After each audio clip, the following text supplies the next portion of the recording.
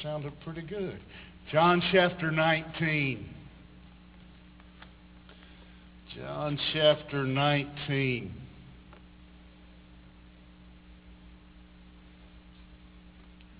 If I'd have planned better, Archie's got an old hymn planned for next week, At the Cross. I'd have had you sing it this week, because that's what more or less that's what I settled on for a title this morning. At the Cross. At the Cross. And we'll look at the next few verses in the story of Christ. And as we continue to walk through the Gospel of John and the story of Christ, and again, I'd like to tell you I planned it that way and that I was that smart, but I'm not. But it's going to work out where we are right on track for Easter and in the story. So we'll be picking up in verse 25 this morning, chapter 19, verse 25. And as we look at it, again, we last week we looked at the passage where they cast lots or rolled dice to decide the division of the clothes of Jesus. This week we actually begin to move into the text dealing more directly with the crucifixion. In particular, this morning we're going to see a couple of things. We're going to see some of the people at the cross.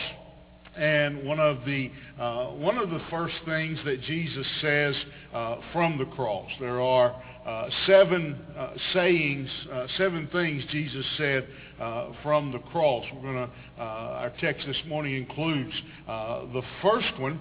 And as we look at this text, there are really, I think, two lessons that we can learn from this passage. One of them we're going to learn by looking at the ladies who were gathered there.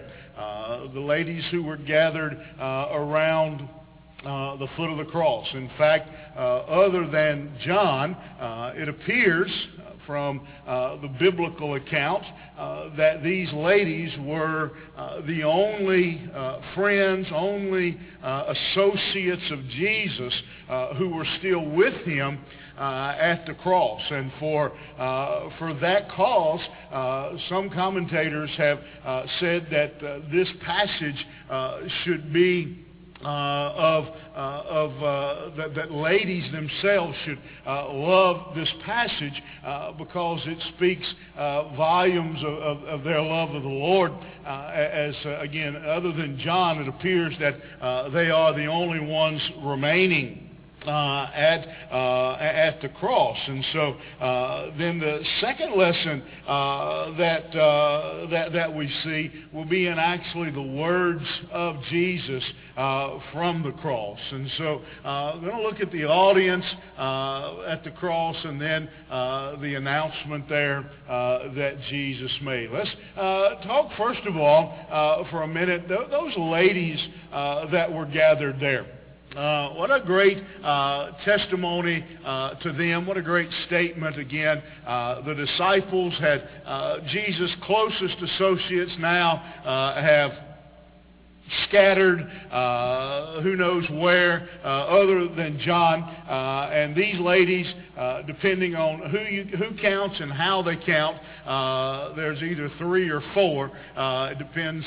When you read the various gospel accounts, it's a little bit difficult to tell for sure whether it was 3 or 4. But they are there certainly. The mother of Jesus was there for certain. And then we have some other ladies who are gathered here. And what I want to begin as we think about that for a moment. And have you ever heard the phrase somebody's conspicuous absence? You know what a conspicuous absence is, right? That's when you're not there and everybody notices it. You know, it's like if there's a wedding and the groom's mother doesn't show up or something. That's a conspicuous, the bride doesn't show up. That's a conspicuous absence. That's an absence that everybody notices. Well, there is a conspicuous absence here. Obviously, there are a lot of people that should have been gathered in support of Jesus. Certainly, immediately we think of the other 10 disciples that should have been gathered there in support of Jesus Christ. Certainly, we think of the healed leper, those that had been healed, the crippled who had been given back the ability to walk, the blind who had been given the ability to see, all those that had been healed, resurrected, all those who had Jesus had ministered to and touched, their absence is conspicuous. It stands out at who is not there. But rather than focus this morning on the negative, I want to focus on the positive, and I want to focus on the conspicuous presence for a moment. It is very conspicuous. It is very noticeable. It is attention-grabbing that when we read this, that it tells us that standing by the cross was his mother's sister Mary, the wife of Cleopas, and Mary Magdalene. It is very conspicuous that those remaining following Jesus were these three women. And I say it is conspicuous for several reasons. And I'm glad, on one hand, we're in this building because the ladies don't have hymnals to throw at me. But I want to remind you, I didn't make the rules. I wasn't even alive. But I just for a moment remind you of the place of the lady, the female, in that culture. The lady in that culture had never heard the phrase women's lib. She had never heard that. She may have dreamed of it, but she had never heard it. The woman in that time, again, she was a possession. She was quite honestly, again, ladies, I didn't make this rule. I didn't have anything to do with it. But quite honestly, she was just slightly above maybe a good farm animal. And it's just the way the culture was. They had no respect, no honor whatsoever for the female of the species. And that was just the way that things were. And yet, it is conspicuous to me that at the foot of the cross, that the most outcast of society, basically, you're just about the only way to be thought less of in their society, honestly, was to be a leper or something like that. I mean, again, female ladies, they just didn't get any respect. Some of you may say they still don't, but it was way worse then. And yet they are the ones that you would not expect to be there, who were clinging to the feet of Jesus, not only because of the female role in society, but when you couple that with the fact that here they are standing basically in defiance of the Sanhedrin, standing in defiance of Pilate and the Roman army, standing in defiance of the popular opinion when given the option, who do we crucify, Jesus or Barabbas? We know that the popular opinion, the majority vote, was crucify Jesus. Again, these ladies, as ladies in their society, were standing with Jesus in the face of every power, every cultural barrier that was available. They were in all senses of the word, they were coming against everything. Everything was stacked against them. Again, Rome was opposed. Here they are identifying and supporting a man who is being crucified, basically, to use our terminology, for treason. And here they are saying, we're on his side. Well, if you're on the side of a person charged with treason, what does that make you? Doesn't that by default make you treasonous as well? Here they are identifying with a man who is being charged with rebelling against Rome, who has been shunned and outcast by the religious leaders of their time. And yet these women say, we're going with Jesus all the way to the bitter end. And if you don't see the lesson there for us today, then you're not paying close attention. These women went against every cultural barrier, every political barrier. They were standing against everything that was popular, everything that was accepted in their society. They were standing against and saying, we will stick with Jesus. What we need to learn from that, I think, is apparent. That we, like these ladies, need to make up our mind that regardless of the political, the cultural, whatever other barrier, social barrier, economic barrier, whatever else comes along, the Church of Jesus Christ today in March of 2021 needs to decide we will stick with Jesus all the way to the tomb. These women had made up their mind. It doesn't matter what decision comes down from Pilate. It doesn't matter what the Sanhedrin. It doesn't matter what all of these other authorities say. It doesn't matter what is culturally acceptable. It doesn't matter how this is going to affect us economically. You can only imagine that, again, you don't have to let your imagination go very far to imagine that these ladies, there was a good chance, a high probability that when they went home that they were going to face some grief from their own family for bringing shame on the family by following this man and supporting this man who was being crucified. Oh, it's okay. And I can almost hear their family say, and I can, let me just, for a moment, let my imagination go and you see if this sounds like a reasonable story. I can almost hear these women when they got home and some of their own family, maybe their husband, their children, their own parents, whoever, some of their own family saying to them, what's wrong with you? You're embarrassing the whole family out there standing by that criminal. That man, you know that they crucified him. You know now they're going to come after us. I can hear those ladies saying, oh, but we love him. He's been so good to us. We've learned so much from him.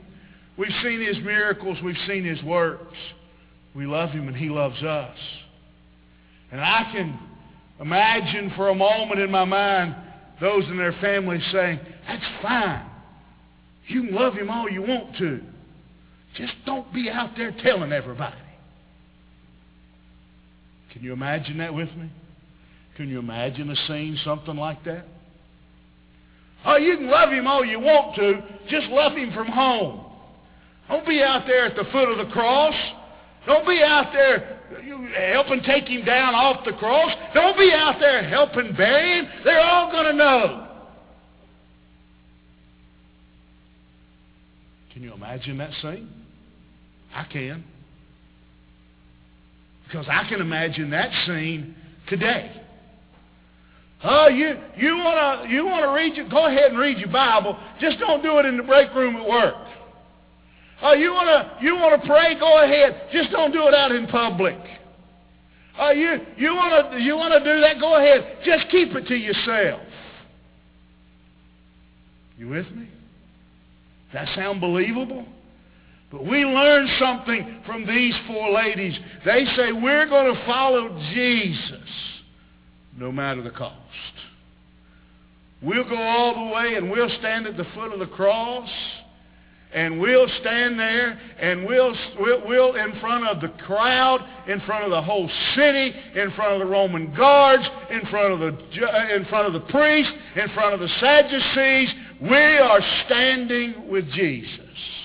Listen, that has, in the world we live in today, we're in the same boat in many ways.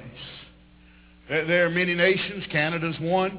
I think you're going to begin to see it. We're seeing some movement in the United States. This Equality Act. I don't know what you've kept up with about that. That's been being bounced around in our government. But there are some clauses in there that could very well be used to limit the free speech, limit the rights of what we say and do in the church. We need to decide. Are we going to be like these ladies and follow Jesus? Or are we going to be quiet? Are we going to be pushed to the back? Are we going to be silent instead of following Jesus? We see their conspicuous presence. We see their compassionate purpose. They were there when no one else was. They were there to be on the Lord's side. They were there to support Him. Again, from all accounts, from the Synoptic Gospels, from John, we have absolutely no record of anyone else being there. I mentioned a moment ago all those that could have been there. All those that in all likelihood should have been there. None, including His disciples, other than John, were there to support Him, to be on His side, to show Him love, to let Him know that they were there, that they were walking with Him. But these ladies, they showed their love. Listen, they didn't just, I imagine, I don't have to imagine, in just a few days, Christ is going to look at Peter and say, Peter, do you love me? You remember Peter's response? You know I love you, Lord. Well, if you remember, the response of Jesus was, well, if you love me, feed my sheep. But allow me, if I may, to wonder just a moment. Peter, do you love me? Lord, you know I love you. Well, where have you been? Where were you when I was on the cross? Where were you when they were crucifying me? Oh yeah, I remember. You were standing outside denying that you ever knew me. Yeah, I remember how you loved me. Listen, you know, I know that love shows. Love shows. You ever heard anybody say something like, well, I love you, and they'll respond, well, you got a funny way of showing it? Yeah, Peter, you got a funny way of showing it. When we look at the way the church and many Christians act, if you were to stick a microphone in their face and say, do you love Him? Yes, you know I love Him. You got a funny way of showing it. These women, they showed their love. They were willing to risk everything to be at the feet of Jesus. Their compassionate purpose, their conspicuous presence. Next we see their comfort provided. They were there to support, to love, to honor Jesus. We see the lesson of the ladies at the cross. But then we see the lesson itself. As Jesus looks down In verse 26, when Jesus saw his mother and the disciple whom he loved, which would be John, standing near by, he said to her, "Woman, behold your son." Let me run down a little path for a moment. Some people have read that and they see where Jesus addresses his mother as woman, and they think that's most of us, if you were to look at your mama and say, "Woman," when you came to, you probably wouldn't do that again. You'd probably learn better. That was not a sign of disrespect. It's just the opposite. That was a sign of respect. "Woman, behold your son," speaking about John. He looks at John and says, "Behold your mother." There's a huge lesson there for us. Huge lesson. Several lessons, in fact, that we learn in those few words in this first saying of Jesus. Number one, as we look at the lessons of the cross, we see the empathy portrayed. You know the difference in empathy and sympathy? We talk a lot about sympathy. Sympathy means, in so many words, and I'm going to take a swing at the definition. But sympathy basically means I understand and I agree with your feelings. You've had a tragedy in your life and you're sad, and I agree that it's okay for you to be sad. And that's a swing at sympathy. Empathy, on the other hand, means that when you hurt, I hurt. I hurt with you. I feel your pain. There's a big difference in sympathy and empathy. Many of us show sympathy. Someone's hurting, someone's grieving, and we hate it for them and know it's hard for them to go through that time.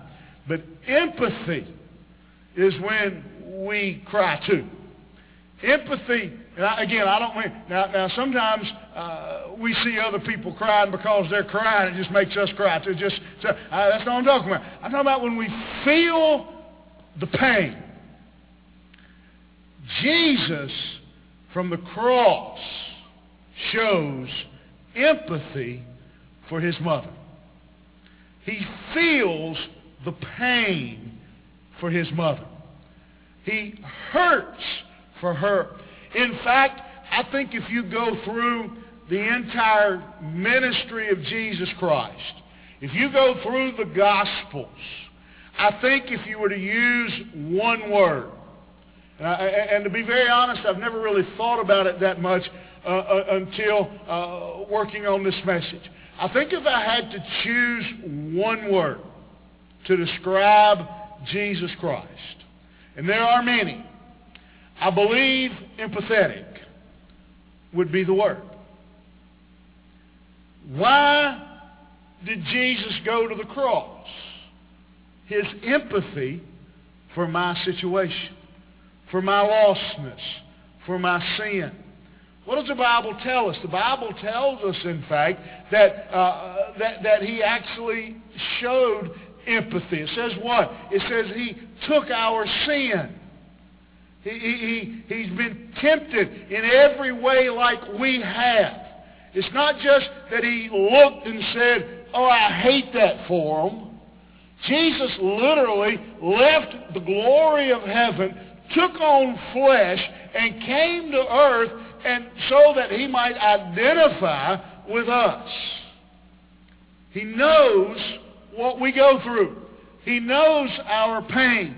He doesn't just look, I'm bad and I probably shouldn't. Every now and then I'll see somebody do something not so smart, and I know it hurt, and I'll say, "Well, I wouldn't have done that."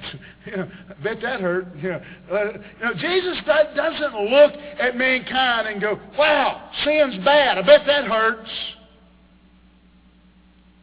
Jesus knows better than anyone the pain of sin. He bore all sin on the cross. He knows better than, he understands better than I do the weight of my own sin. I don't even understand my sin the way Jesus did because he took it on himself. He took it from me so I wouldn't have to understand it. A beautiful thought. Jesus shows empathy towards his mother. You take care of my mother. She hurts. I hurt. I hurt with her. Perhaps the way to put it is you ever heard anybody say something like, I hurt for him? No, Jesus hurts with us. He knows the pain. He knows the suffering. He knows what is going on here. And he experiences it. Throughout his ministry, throughout eternity, his thoughts, his feeling, everything about Jesus Christ has always been for others. Read through Scripture and find me something Jesus has ever done for himself. Everything.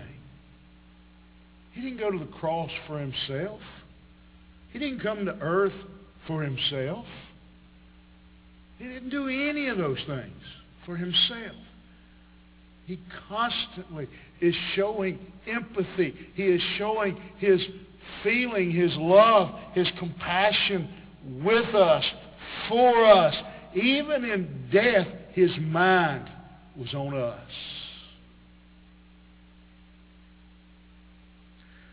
A couple of lessons in that. First of all, it tells us who Jesus is. It tells us what Jesus thinks, how Jesus thinks. But secondly, and I'm not going to say more importantly, but very close. We talk about, some of you in this room, some of you online, may very well be sitting there with a "what would Jesus do" bracelet on. Well, let me tell you what Jesus would do. Jesus would always think of others more highly than he did himself.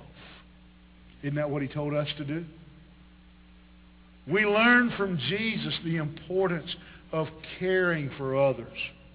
You want to stand out in the crowd in 2021? Love God and love others. You will stick out like a sore thumb. Love God, love others. That will make you, I mentioned a while ago, the conspicuous presence of those ladies at the cross. It will make you conspicuous if you love others and love God first and love others. Put others first. Model Jesus Christ. The empathy that he displayed. The empathy that was portrayed here. But not only the empathy, but then the example. And it's actually, I think, the most significant of all the sayings of Jesus Christ.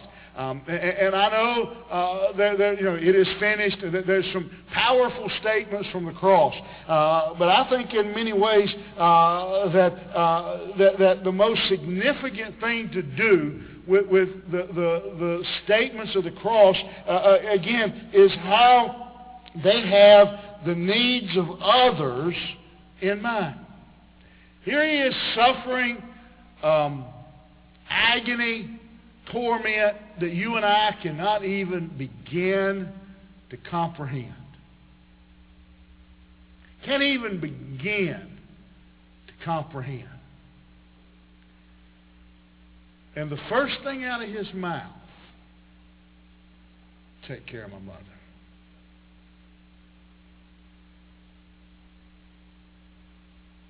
At any point, as the words of the song go, he could have said, "Take these nails from my hands, they torment me."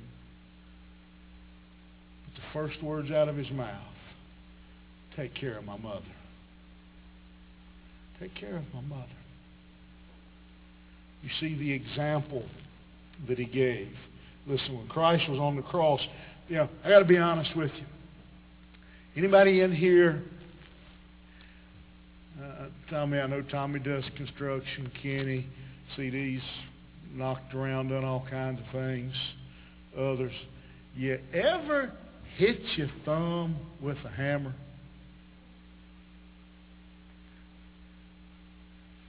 You ever hit your thumb with a hammer, CD?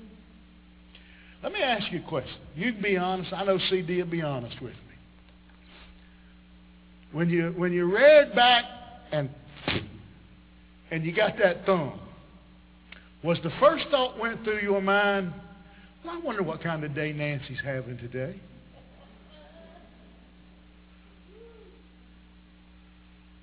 Probably she was the furthest thing from your mind, wasn't she? Tommy, you ever whacked your finger real good? Yeah, or now you mess with heavier stuff than hammers. Dropped a piece of steel or something on a toe. Was the first thought run through your mind, well, I hope Sandra's having a good day. Probably wasn't, was it? She was probably a million miles away. In fact, you were probably hoping she didn't hear what you did say. That's just. When you're in pain, let's be honest, the well-being of others is not generally way up your list. Here Jesus is with nails through his feet, through his hands, crown of thorns crammed onto his head. Before all of that, he'd been beaten beyond recognition, beaten almost to death. And the first words out of his mouth, take care of my mother. Man, if you don't learn about everything you need to know about Jesus Christ in that statement, if you don't learn, that tells us most everything we need to know about Jesus Christ right there. That in the midst of the most brutal execution known to man, John, you take care of my mom. Let me tell you something. Those of you who are young, I feel sorry for you. For one thing, if you're dating today, I mentioned it a moment ago, and to the young man back there, I sure would hate to be dating now. You're out, young people out trying to pick a boyfriend or girlfriend from here up. Ooh, she's got a pretty forehead, and pulls that mask down. Whoo, put it on, put it back. It'd be terrible to be dating now. But let me give you the first piece of dating advice. Pull the mask down. Second piece of dating advice. Listen to how they talk to their mama. Jesus shows us pretty much everything we need to know in that simple statement. Take care of my mother. It tells us who he is, and it tells us who we should be in that simple statement. Take care of my mother. He took care of her, and he takes care of us, and he cares for others. And then finally, he looks at John, and he says, John, behold your mother. Behold your mother. Now, why in the world would Jesus say to John, take care of my mother? Treat her like she's your mother. Love her like she's your mother. Jesus had brothers and sisters. Why wouldn't he say to them, take care of Mama? Instead of assigning her to John and say, John, you take care of her. Well, we know from the Gospels at this point, for one thing, let me just point out, you will notice that none of Jesus' brothers and sisters are mentioned being gathered at the cross supporting their brother. We also know from other places in Scripture that at this point, it doesn't appear that any of Jesus' brothers and sisters had any confidence in him whatsoever. In fact, they didn't really like him, the best we can tell. And so Jesus says to John, take care of your mother. What do we learn from that statement? We learn that spiritual takes precedence over everything else. You see, does that make sense to you? More than biology, more than saying to any one of his brothers and sisters, make sure you take care of mother. We know that Jesus was the oldest, and the oldest in that culture in particular, much like it still is today, the oldest was, and we know that Joseph was dead, so Jesus was kind of the man of the family at this point. Now he's dying. And so rather than assign that duty to any one of his biological brothers or sisters, he assigns it to his spiritual brother in John. The spiritual takes precedence over the biological. Spiritual is the most important element that we deal with. See, this may be the most important point that I make to you this morning, is many of us, if not most of us, the spiritual aspect of our life gets attention after everything else.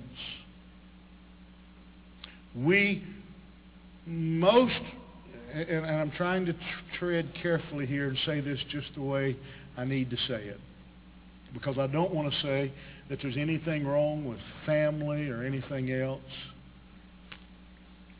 But I want you to think about that lesson for a moment, that Jesus chose John over his own family to take care of his mother.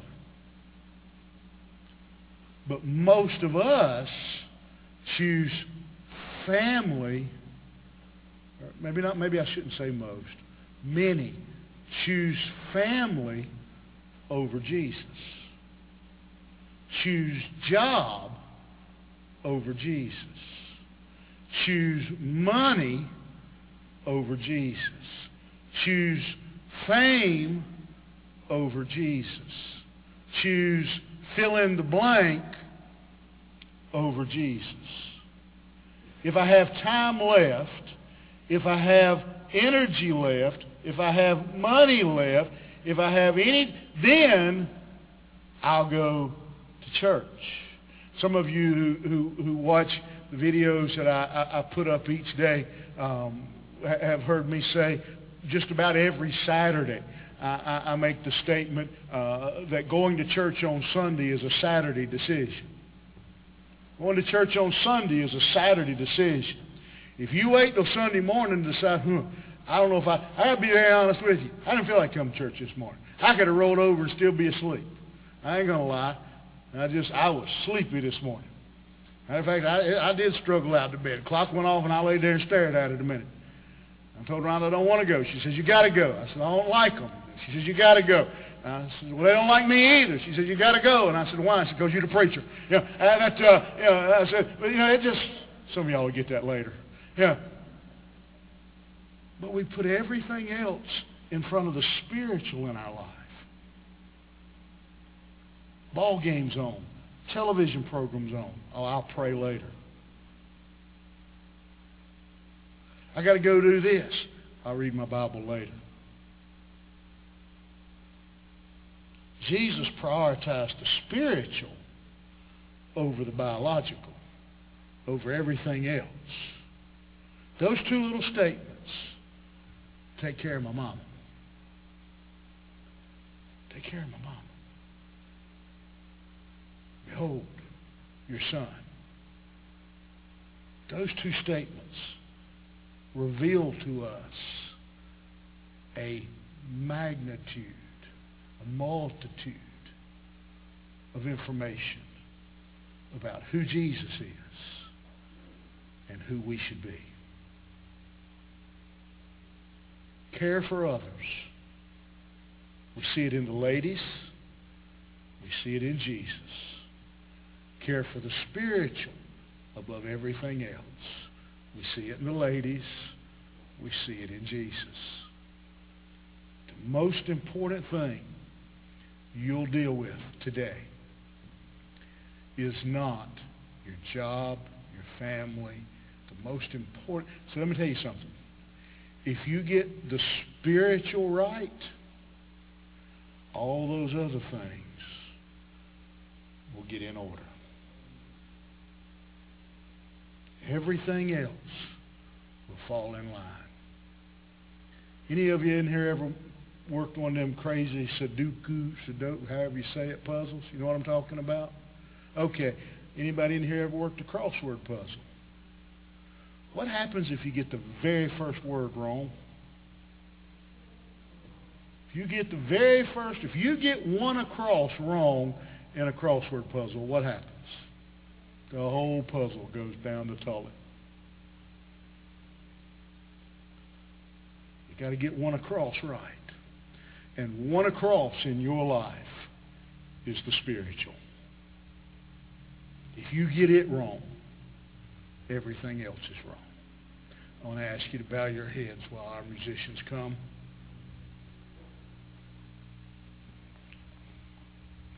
Can I ask you that simple question this morning?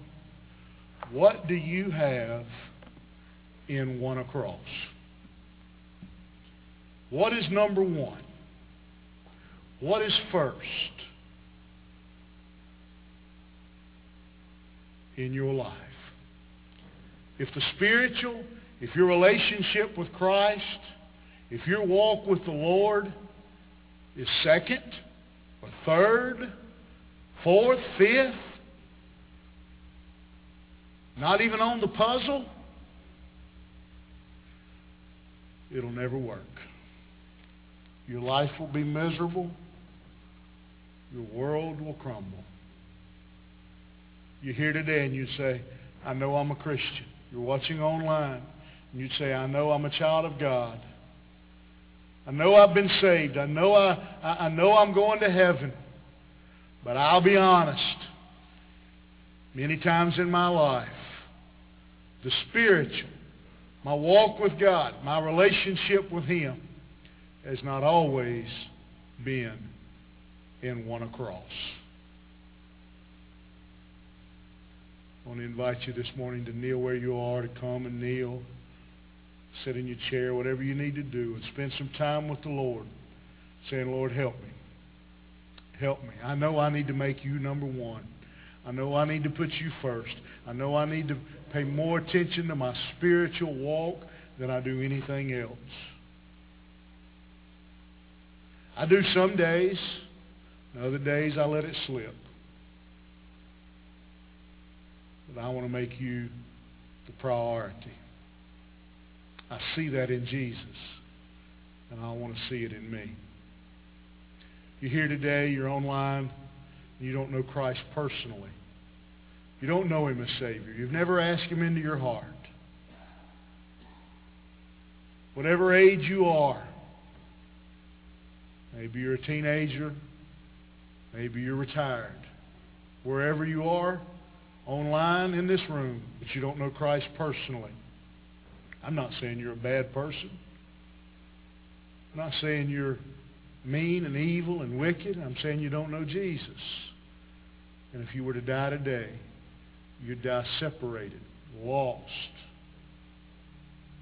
Would you come? Let me show you from God's Word how you can know Him personally.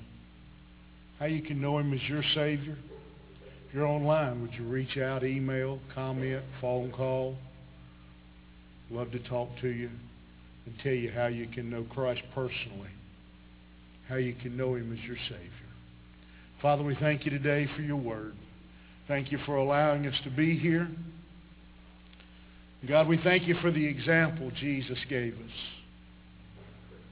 God, the example these ladies gave us, showing us the importance, the priority of our relationship with you, that it comes before anything else. God, for the person in this room who knows Christ, the person online who's been saved. But God, they're going to be honest this morning. Not with me, but with themselves and with you. They're going to be honest, and they're going to say the spiritual has not always been a priority. The spiritual, my walk with you, has not always been the most important. And I want to change that. God, I pray that you speak to their heart, that you show them what they need to do, the changes they need to make. But God, for the one that's here, the one that's watching, listening, and God, they don't know Jesus personally. They've never asked him into their heart. They've never trusted him as Savior. God, I pray that you'd stir in their heart. God, they'd see their need. And today would be the day they'd come to know Christ. And we'll give you the honor for it all. For it's in Jesus' name I pray. Amen. As we stand together.